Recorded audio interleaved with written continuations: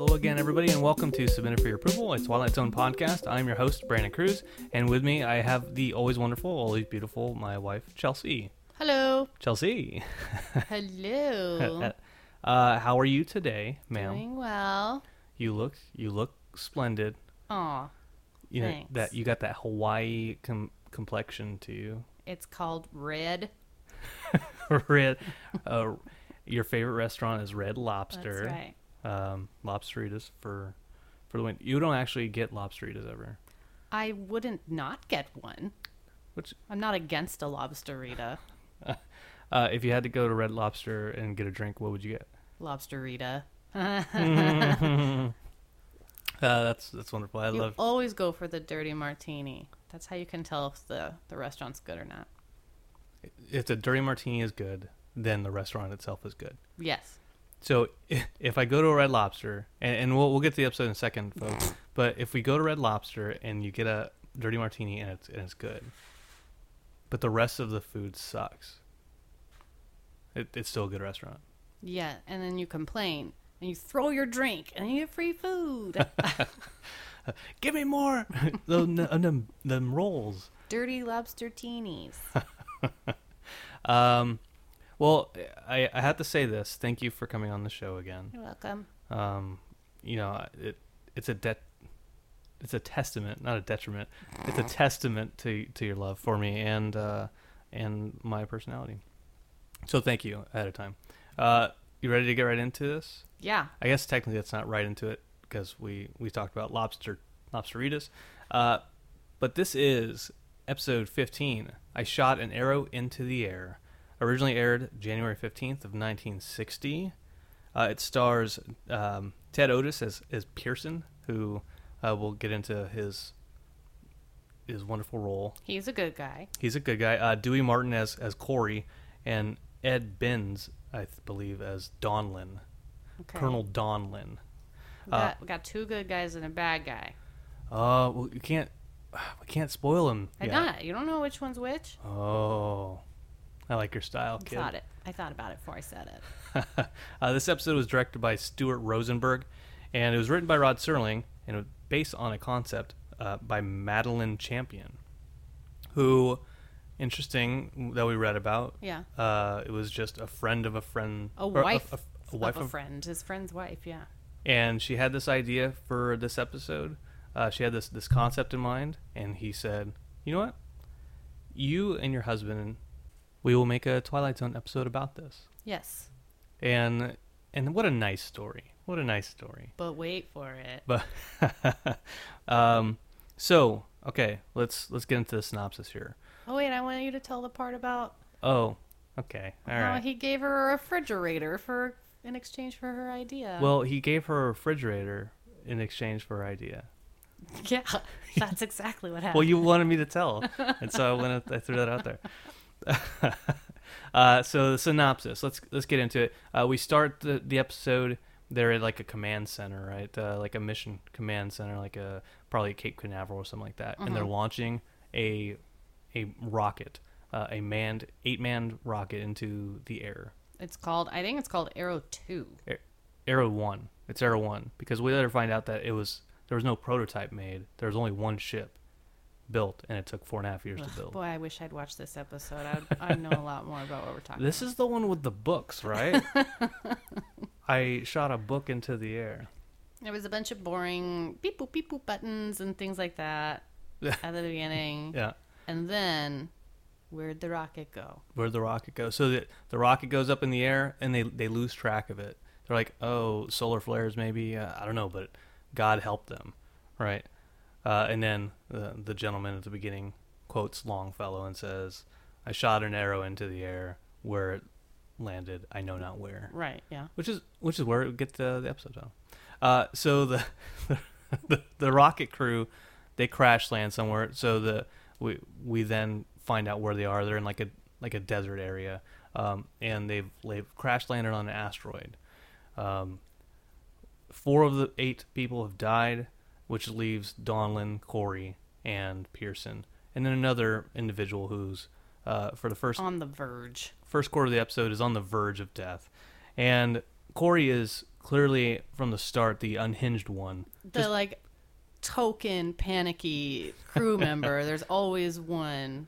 Like in the Abyss, it's Michael Biehn. That's right. Yeah. That's right. Good job. Thanks. I like it. Yeah. So he's Like kooky in to like begin Terminator, it's like Kyle Michael Reese. It's always Michael Biehn. But my first thought about that was, okay, so this guy's crazy and panicking, and I don't know if I would be crazy and panicking either, but to be an astronaut, do you not have to pass some sort of psych eval? Like a non-panicky test? Yeah. Make sure that you're not going to maybe turn on your crew members. I don't know. Yeah, it's a nice thought, and we should incorporate that into our our space program if it's not already a thing.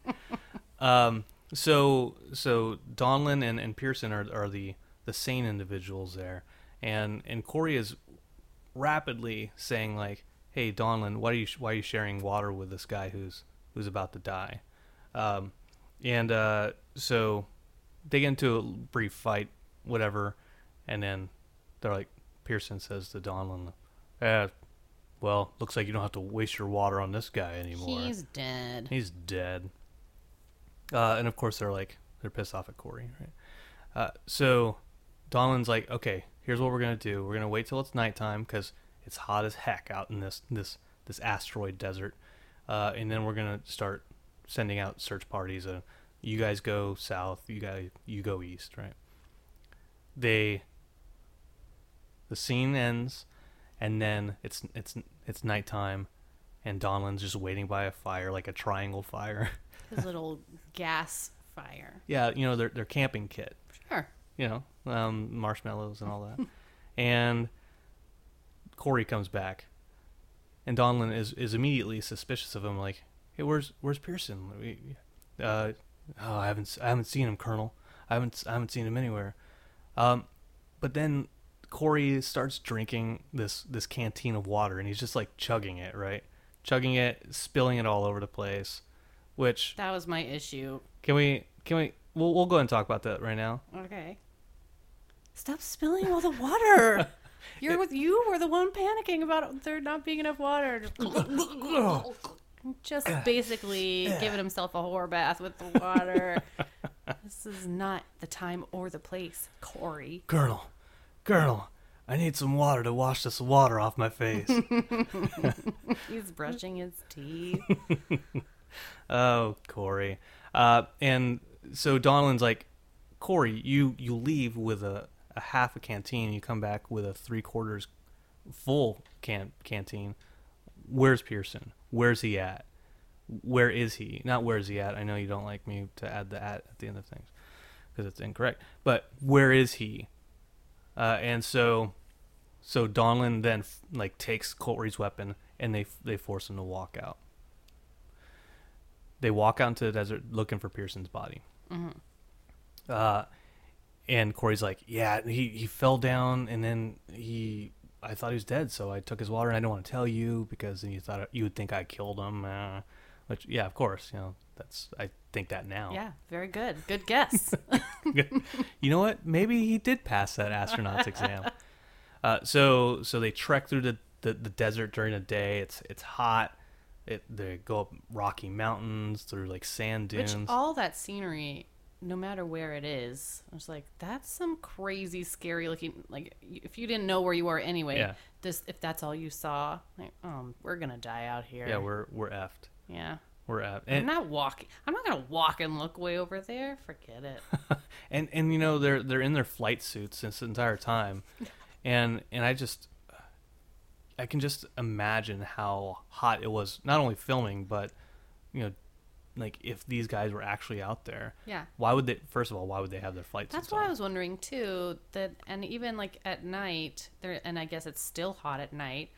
So what somebody said that it was still hot out there. When he came back to camp. Right. And so I don't know whether there was a fire burning. There's some temperature confusion on this asteroid. Yeah, it's hot flashes. Donlin's going through menopause. My feet are cold, but my hands are warm, and they don't know what's happening.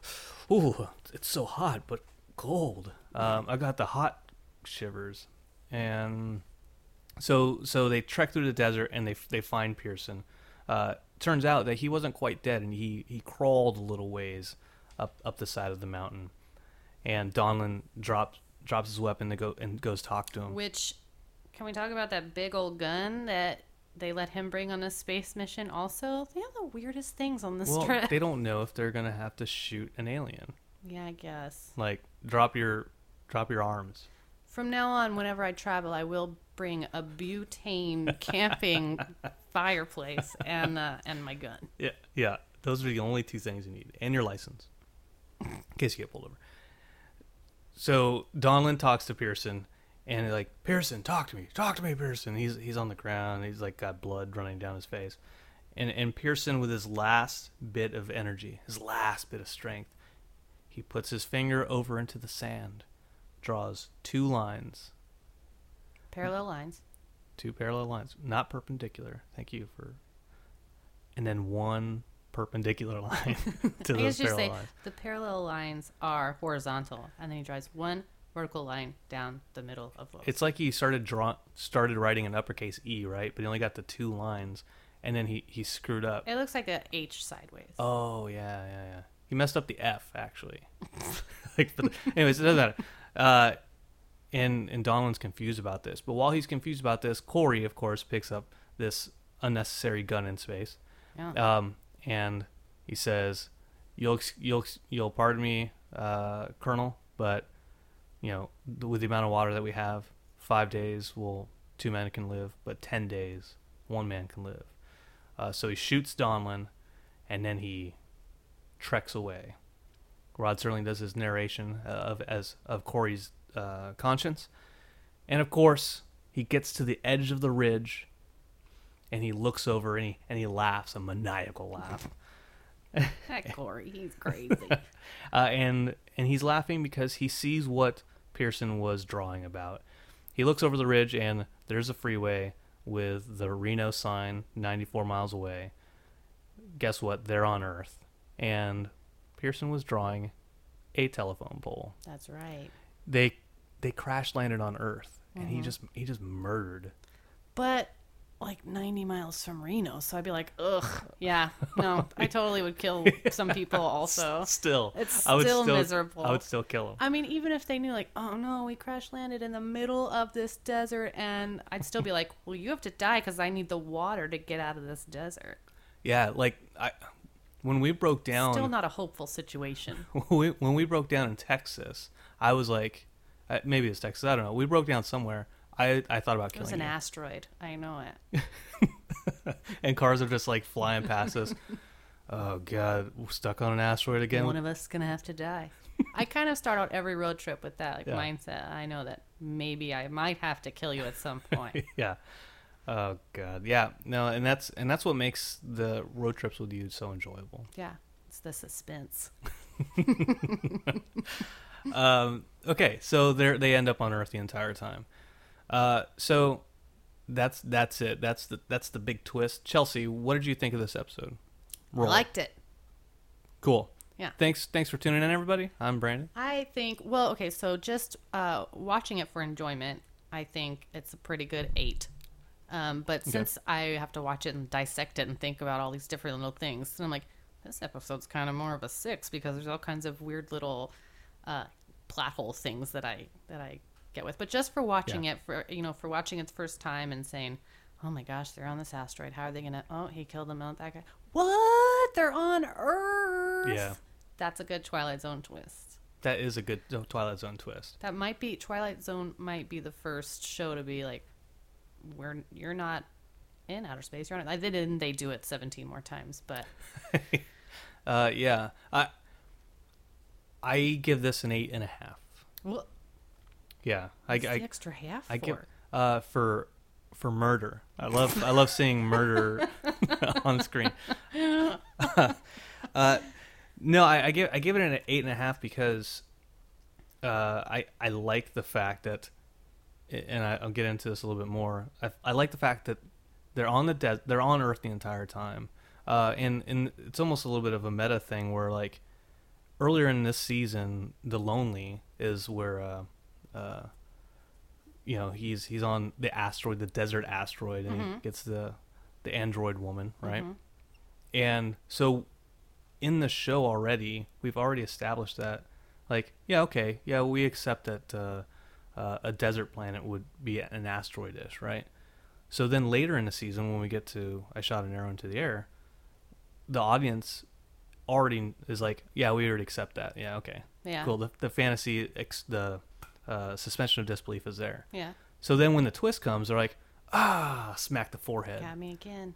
Rod. I will say, I would give it the extra half just for his narration in the middle when the guy's walking through the desert and everything. Because I was like, Rod Serling can describe heat better than anybody I've ever heard. There's a couple episodes like that where he has to talk about how hot it is, and I'm like sweating from his description of it. It's so good. He has the best words.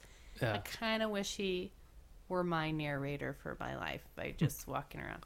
Make your tracks, Chelsea. Keep moving. He was just always describing the sun to me, no matter where I was. Like, it feels hot again. Yeah. What is that line about the sun? It's like not It says something about accusing gaze or something like a that. prolonged. Yeah, he's basically like describing the sun just always like, this is after Corey kills everybody, right? And just Serling is basically saying that the sun is A dead sun in a motionless sky. basically like accusing him the entire time. Yeah. The conscience is the sun. Yeah. So this was filmed in Death Valley. Oy. Why would you ever go there? To film a Twilight Zone episode. Just go to a soundstage. You weirdos. Just do a matte painting. What do you think overall of like that setting, that whole asteroid setting and in the desert? Do you think that's an effective setting for the time frame? Because we didn't know what other planets necessarily look like other than. Well, yeah. I mean, even still, like I said, like if you were in the middle of that environment, no matter where you thought you were or knew you were, wherever, it looks just miserable and hopeless, and there's nothing. You just see nothing, and that's scary. So, what's the opposite of claustrophobia? When you're afraid of like wide open spaces. Outside-rophobia. Yeah, sure. Mrs. Claustrophobia. Yeah. With Tim Allen. He says, Corey says a quote. Well, somebody says a quote towards the end. It is Corey. Right after he kills Donlin, he says, "You're looking for morality in the wrong place." Yeah, I wrote that down too because I like that. Yeah. And you knew the twist going in, rewatching it. Yeah. Right? How awesome is that? That he's like, "You're looking for morality in the wrong place." Reno's down the road. I liked that line just because I kind of felt like that described any panicky, crazy person in a crisis. That's kind of what they feel like. Like, now is not the time to be a good person. It's time like to fight and survive. And for some reason, those two things can't go together for a lot of another people. Quote. Yeah. He says like, "This is home now, gentlemen." I wrote that down too. Yeah. Like, ooh, foreshadowing. But you don't know that. But I mean, when you know what the ending is, to hear that, you're like, that is so clever. Yeah. Yeah. Who writes this episode? They should just keep this show should be popular. They should do a couple more seasons. What else? Was there anything else you want to talk about with this episode? Well, the main thing I think we should talk about is when it ended, both of us are kind of like, really? You drew a telephone pole with your last little bit of energy? Uh-huh. So I didn't criticize right away because I had to stop and think, wait, well, what would I have drawn? And I can't really think of anything better so far. I still feel that while a telephone pole is a very clever way to get across a huge message, it's just so vague that I don't know what he really. Yeah, and so if we're giving ourselves 3 lines to draw, what would you draw with 3 lines? Oh gosh, I don't know. I really would have to think about that. But so I mean, if you're dying, and I don't know, I just think a telephone pole is such a weird thing. With your last gasping breath, you're like, I've got 3 lines to give in the sand. Like, I guess it doesn't really matter what you drew, what you would draw, because in that context, when their brain is somewhere else and we're on an asteroid and all this thing, they probably wouldn't link anything of such a brief sketch like that to being on Earth in Reno, Nevada. Right. You'd almost think that they have a gun, they have a space gun, they have a camping kit. Sure. They've got s'mores, I'm sure, up in there. Why don't they have like a compass, paint, and easel? So with his last gasping breath, he can paint happy trees. he paints a beautiful scene of. But okay, so if someone were dying and then he painted a telephone pole his last bit, would you be like, well, that guy was crazy right before he died. His mind was not all together. Or they're like, wait, where did you get that? Where did you get that paint? You wouldn't look at it to tell. I mean, if they really could tell it was a telephone pole, I don't know that my first thought would be like, this is a telephone pole. There must be a telephone pole over there. I mean, it's just a... Yeah, and I guess if we're going that far into the absurd, why wouldn't you just write, hey guys, dear guys, Corey attacked me. He tried to kill me. There are telephone poles, which means that we're on Earth. Yeah. Guys, let's stop and think about this for a second. Also, I could probably live if you would just give me some medical assistance instead of standing. Dear diary. There's a freeway over there. Awesome. Yeah. That's... I wonder why at night, aren't there like coyotes and things like that in Death Valley?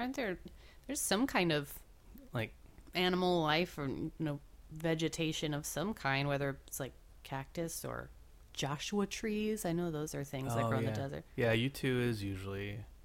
I just feel like there should have been any other kind of hint, but since there's not, I will draw this sideways H and hope that they figure it out.